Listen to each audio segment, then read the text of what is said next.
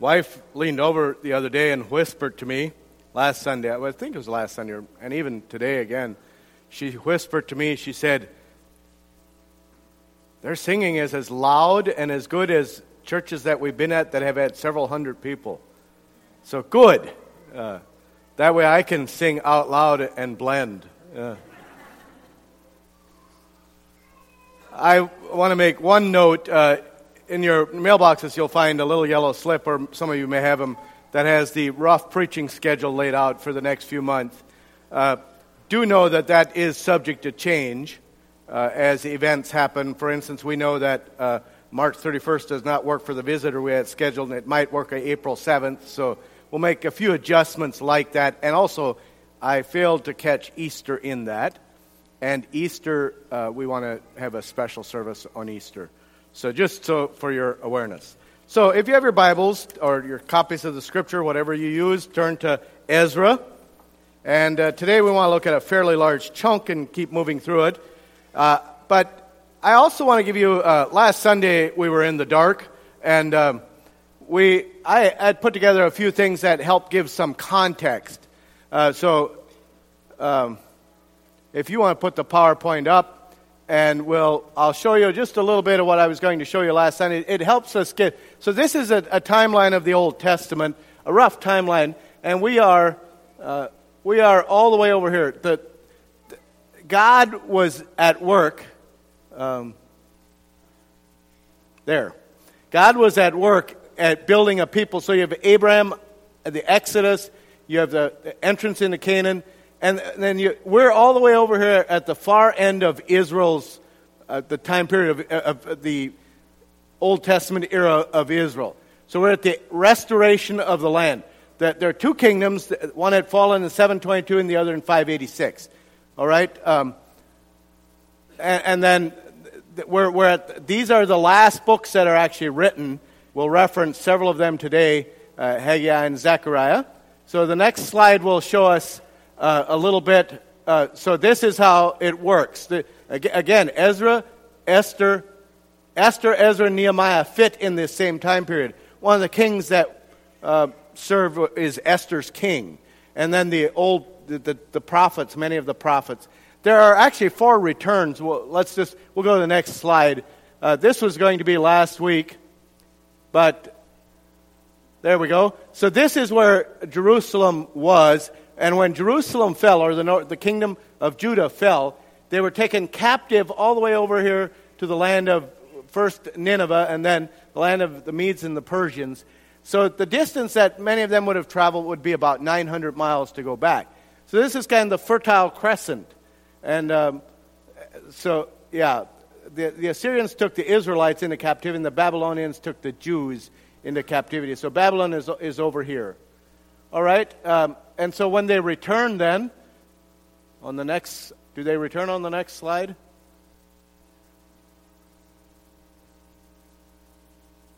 There are 3 returns, and we are only in the first return. And Ezra is not yet living in Jerusalem. Ezra comes in the second return, and then Nehemiah comes in the third return. The first return is led by a man named Zerubbabel. And that the first thing they want to do is build the temple before they do anything else, and that's what we're going to look at today. And I think let's go to the next one. So this is the return. This is the first return is in 538 because the first captivity is 70 years before that. So the route they would have taken, and Ezra is really clear to map out his route. Ezra and Nehemiah both, and there is reason for that because it gives historical context and weight. So this is a real journey by real people in real time. It's not some kind of allegory that is supposed to work. If you go to the next one, then we'll just take a look at the temple. This is kind of Herod's temple, but this is the temple that they are working at rebuilding. By the way, that short wall on the left side here, you can just see a little piece of it there. That's the wall of the Gentiles that Jesus comes and breaks down. The dividing wall between us and the Gentiles. But that's the temple that they want to rebuild. And it is not near, next slide will show the difference between it. So the second temple, this is what they call the second temple. And This is the Holy of Holies is the square portion at the lower end here. And the top portion is where the priest could go into, and only the high priest could go in the Holy of Holies. I think I have one more there. And then, Jerusalem will be rebuilt then. The walls that Nehemiah built are the yellow ones. Note, it's kind of like a footprint shape. The temple is over here.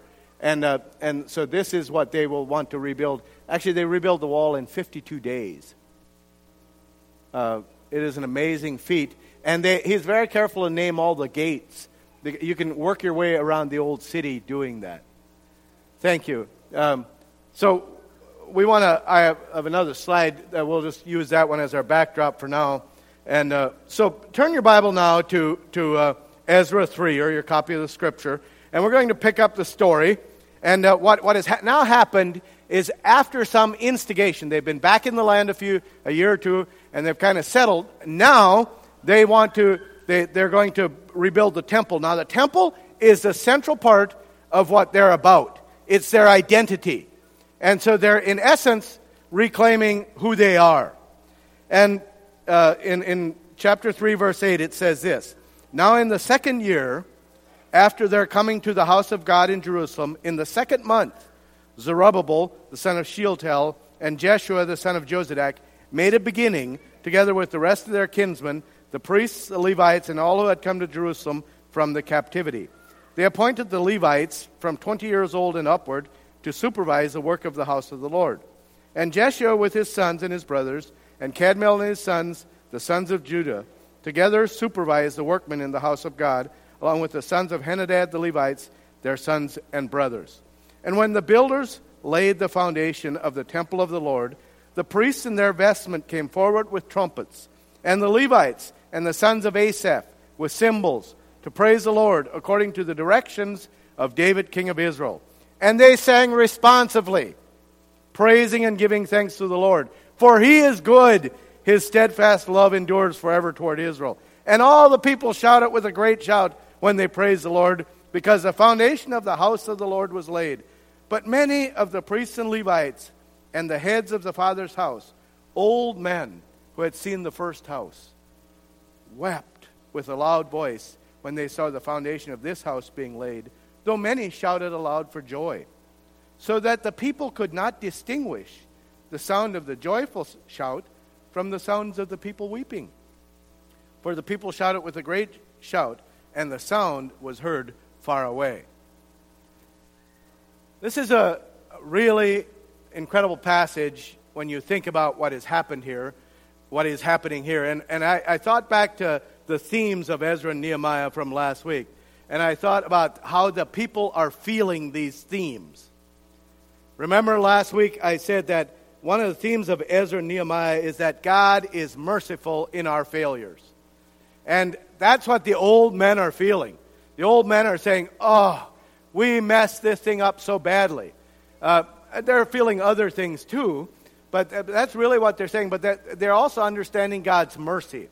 And the group of people, the small group of people there, are also understanding God's sovereignty.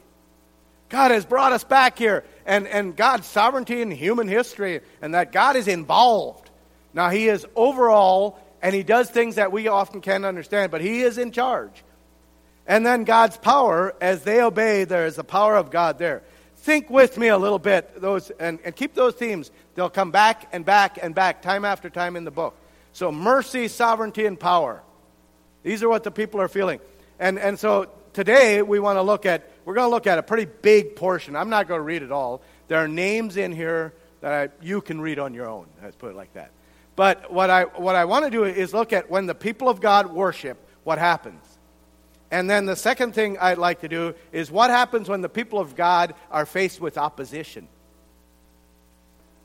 And then the result of that is a continuous rebuilding when the people of God are obedient. Now, this worship service that they're holding here is really fascinating. And I looked this passage. They sing a song that everyone was familiar with, apparently. They sang it responsively. That means they did it together.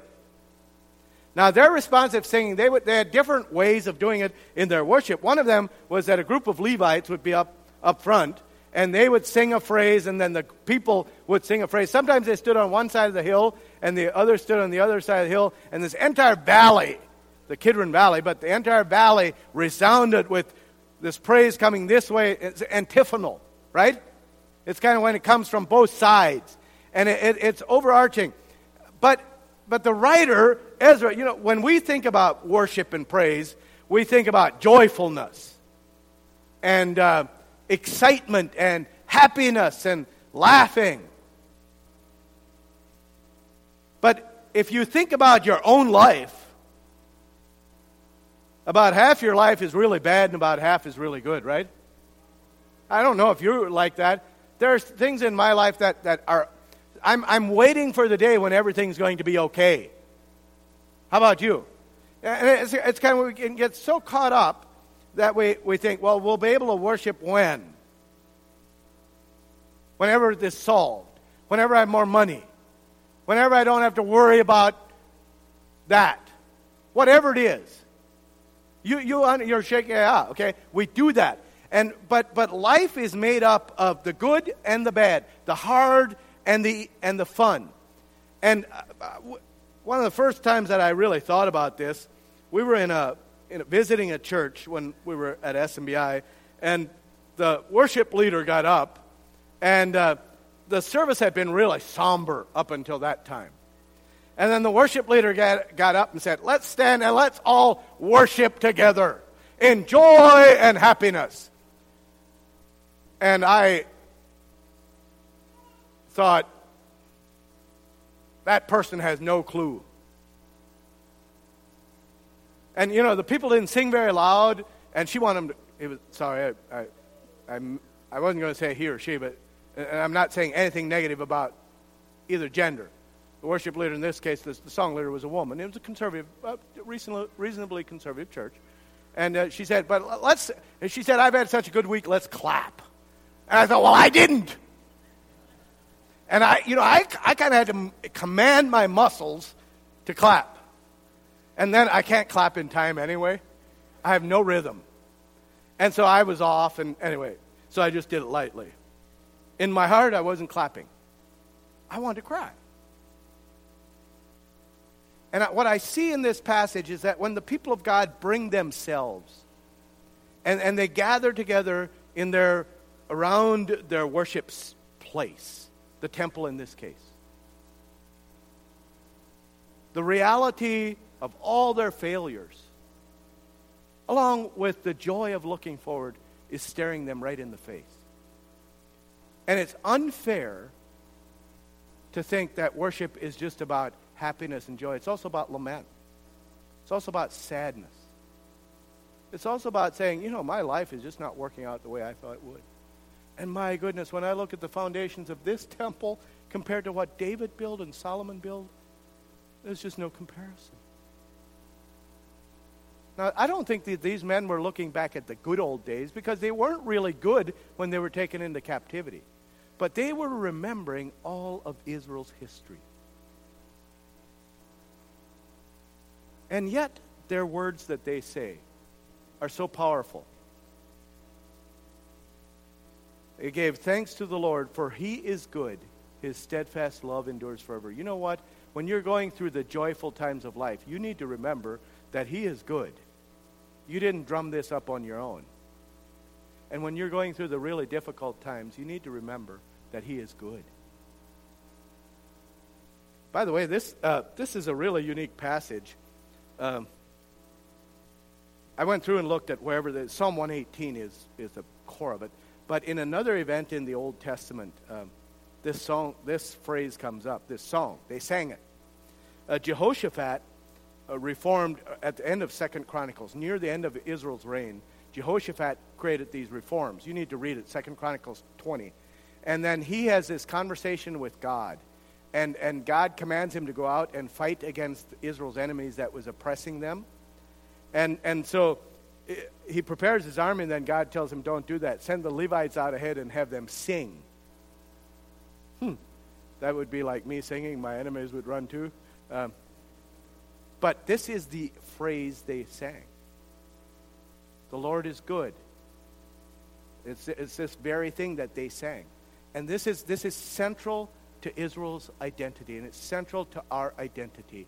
When we can understand that in the middle of the most difficult times of our lives, God cares about us.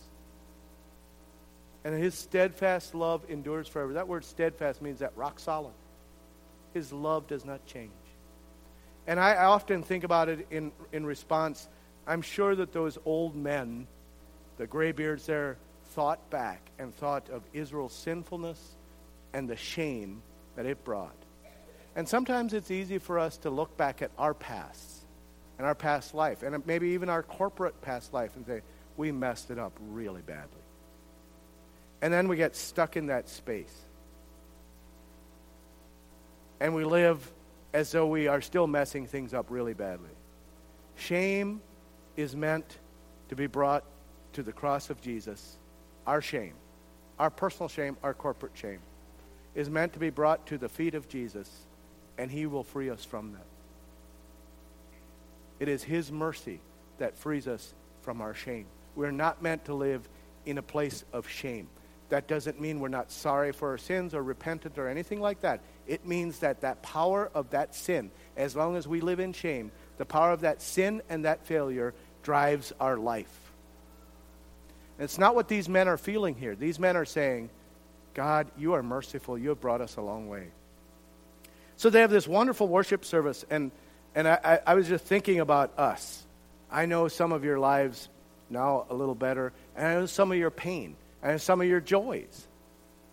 And on any given Sunday morning, there's about an equal amount of both sitting here. And we need to be okay with occasionally also lamenting the bad that happens in our lives, in our services. It's about realizing who God is. So they have this wonderful worship service, and it ends, and the people shout it with a great shout, but it doesn't stop there. And the sound was heard far away. Now when the adversaries of Judah and Benjamin heard that the return, hey, wait, what do we hear? Is it those stupid Jews up there? What do they think they have? And almost immediately they face opposition. Now, what happens? Opposition, by the way, opposition is nearly always alike. When we face opposition for advancing the kingdom of God, let's use us personally, okay? So as we think about in the next few months, thinking about the vision and what is it that we want to look like going forward, we'll put some shape to it. Oh, you know what? I guarantee we will face opposition. If we want to think about accountability and encouragement and empowering and engaging, we will almost immediately face opposition. And the opposition will come in almost the same way that it came to the Jews. The first thing that'll happen is that the first thing that happens when the adversaries of Judah and Benjamin heard that the returned exiles were building a temple to the Lord, the God of Israel, they approached Zerubbabel. Ezra's not back yet. It's Zerubbabel leading the people. And they said, let us build with you. And for we worship your God as you do. And we've been sacrificing to him ever since the days of Esarhaddon, king of Assyria, who brought us here. Okay, so this sounds really innocuous. Hey, let's partner together. You know what? But Zerubbabel understood something about their aim, their vision, that what they wanted, and what God wanted for them. It's quite clear. Oftentimes, opposition begins with this kind of deception. Now, it could appear that Zerubbabel's answer is narrow and dogmatic, but if we want to understand this underhanded, generous offer, if there is such a thing, we have to understand the word that they use here, when the adversaries. That word adversaries means hard as flint. You can't mold flint, it breaks. It means hard as flint. And so even in the word that he uses, he's saying these people are hard people. And Zerubbabel understands it. So the deception of people saying, hey, that sounds like a great idea, let's get on board. But they have a different agenda. These people do not want the temple rebuilt. They don't want the vision of God's people brought forward. What they want is control. And whenever someone wants control, be a little careful. Because God is in control. And so Zerubbabel tells them, no, you know what? I think we've got this taken care of. It's okay for the people of God to sometimes say, you know what? That is a really nice offer of you, but it doesn't fit in our agenda. Thank you. You'll have to look somewhere else to build that. That's okay. And then it says, well, they say, hey, you have nothing to do with us in building a house to our God, but we alone will build the house. And then they say, the king actually commanded us this. And then verse 4, then the people of the land discouraged the people of Judah and made them afraid. So the first one is kind of deceptive. The second one is just simply discouragement by fear. By the way, that word discourage there means to idle or to relax or to be impotent. And so the discouragement they're facing is paralytic. When someone is paralyzed, they can't move. And suddenly they're stuck, they can't move. And they feel afraid. And I guarantee that if we build a vision at any church, this is true of any church, this does not matter where it is, there is an enemy of the people of God. And he sometimes uses people, but he will throw every attempt. First will be kind of this deception. Hey, we should join together in doing this. After all, we all want the same thing, don't we? That open-ended question. Don't we? When it goes up a little bit in the back, then you start backing up and saying, we don't. And so the first one is kind of deceptive. And then they can just come in and say, oh, you guys better watch out. You follow this course? And it scares the people, and they stop. They're paralyzed by fear.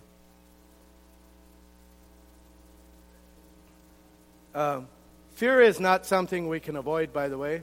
Fear is an emotion that comes out of our experiences. But what we do with the fears we feel is our choice.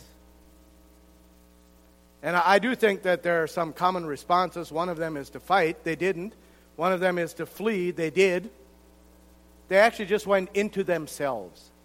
How often does that happen to me? No, anyway. So you have the deception.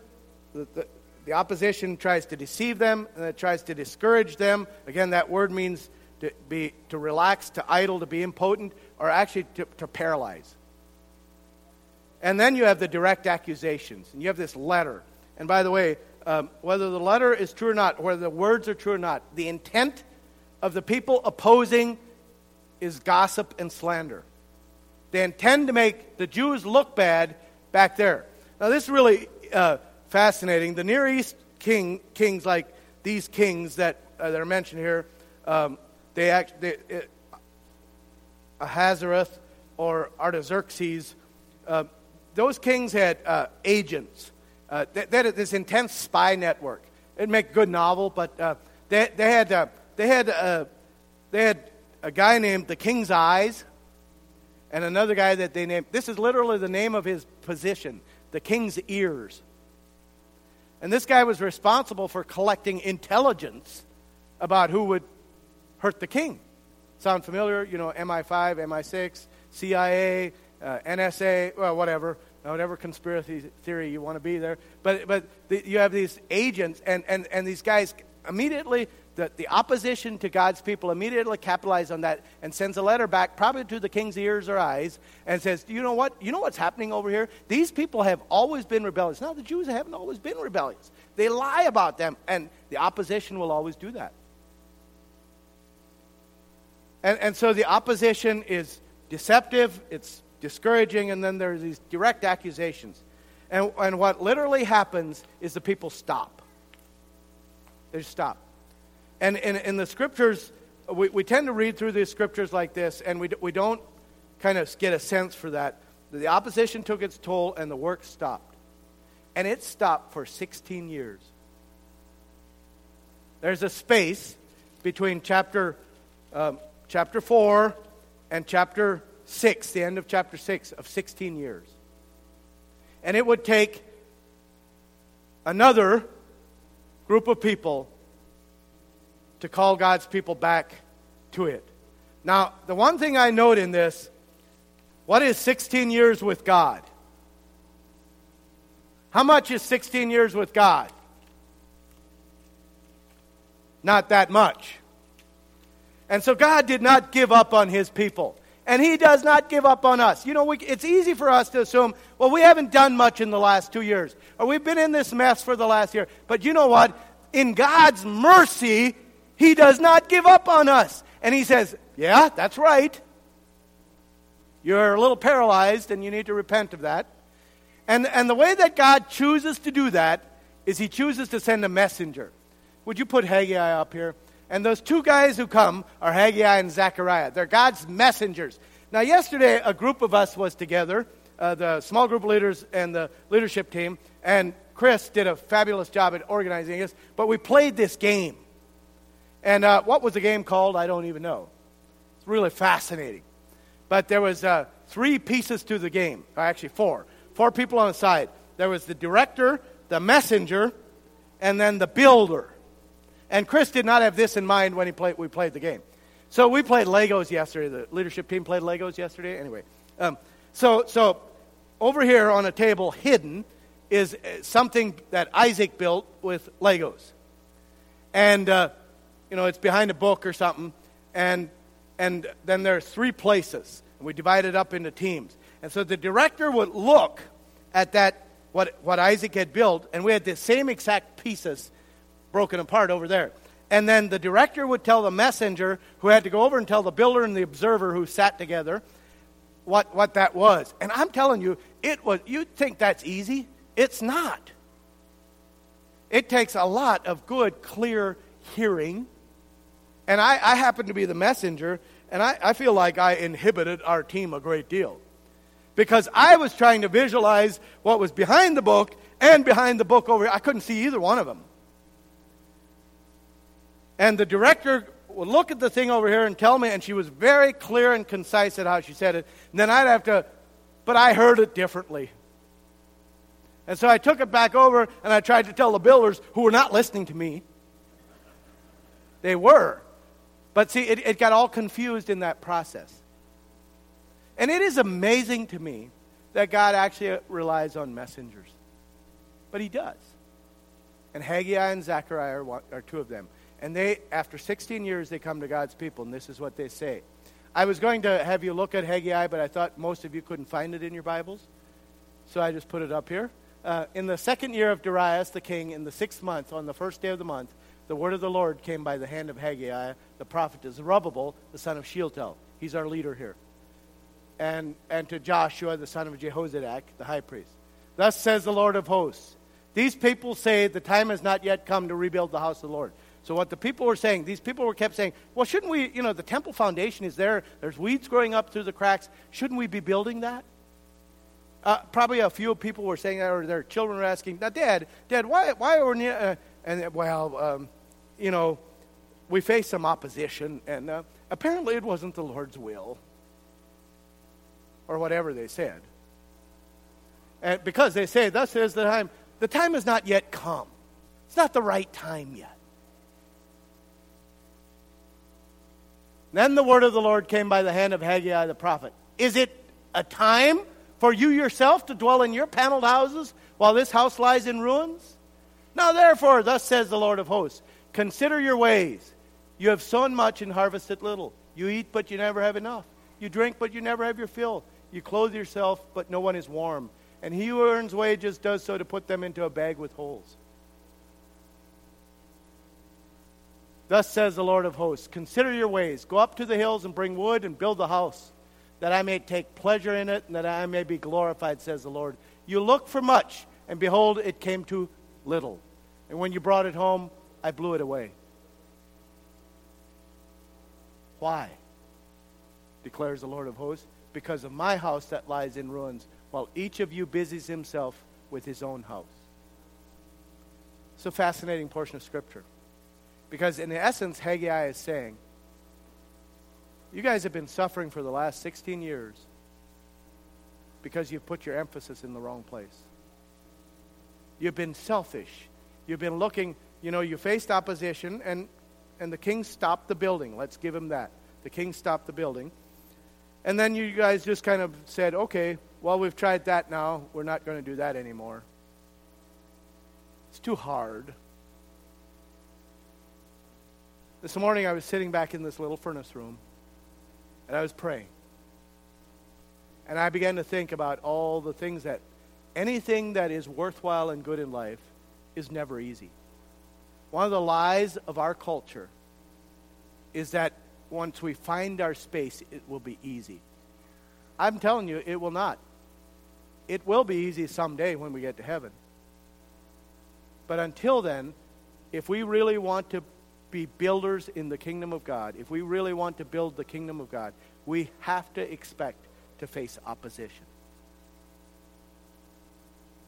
And when we face that opposition, if we retreat into our own little worlds where everything becomes about me, I guarantee you, either now or sometime by the end of your life, it will feel like God went like that and blew it all away.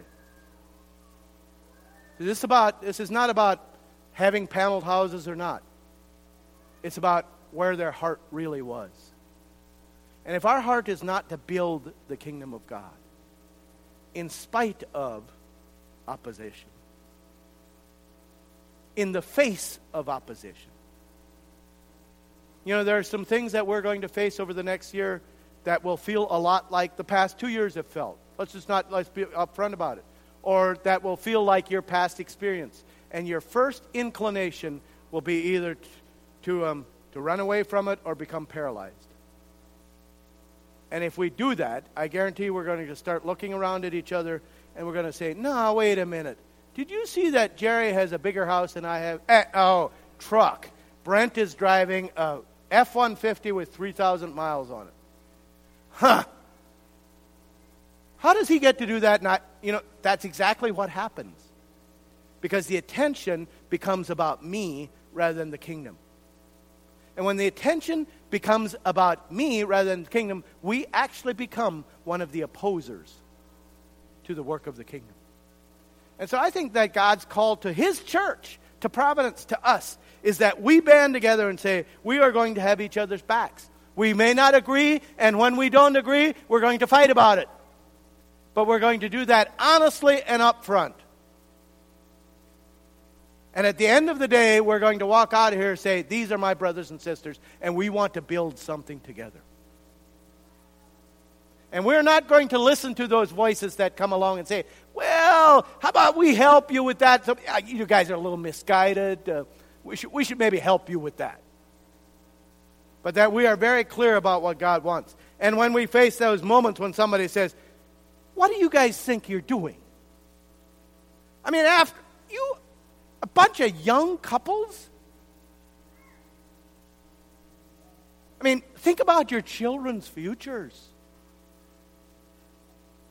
When you hear those voices, you're going to very carefully listen to them, and then you're going to very respectfully say, we are going to band together and we're going to together listen to what God wants us to do. And then when you get those kind of direct accusations and you begin to hear things kind of, did you hear, do you go to church down there?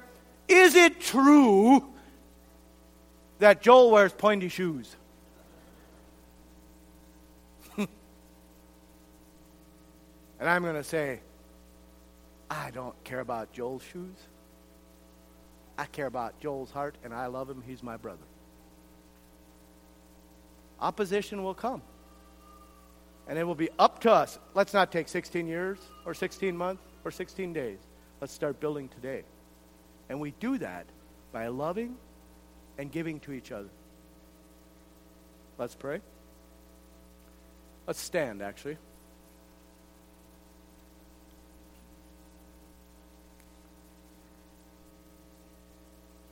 And before I go, what happens at the very end of the story, after you go through a few kings, Darius the Great comes onto the throne, and the same opposition comes to him and says, no, wait, the guy before you, he kind of supported us. And Darius says, well, let me look at the work that we've done on that. And he reads, and somewhere the sovereignty of God and the hand of God moves into Darius' life. And Darius says to the opposition, stay away from them. In fact, you guys pay for it and let them do the work. Ha ha, I love that. At the end of the day, when the Jews and the people of God repent and come back and say, we're going to do this, the king, under the sovereign hand of God, pays it in full. And he said, he told the enemies of God's people, if you inhibit them in any way from the work, I'm going to come along and we're going to pull all the beams out of your house, all the joists, floor joists, and the house is going to collapse in on itself, and then we're going to pile manure into where your house was. Boy, that is really powerful. So let's let the living God bring that kind of ruination on our enemies.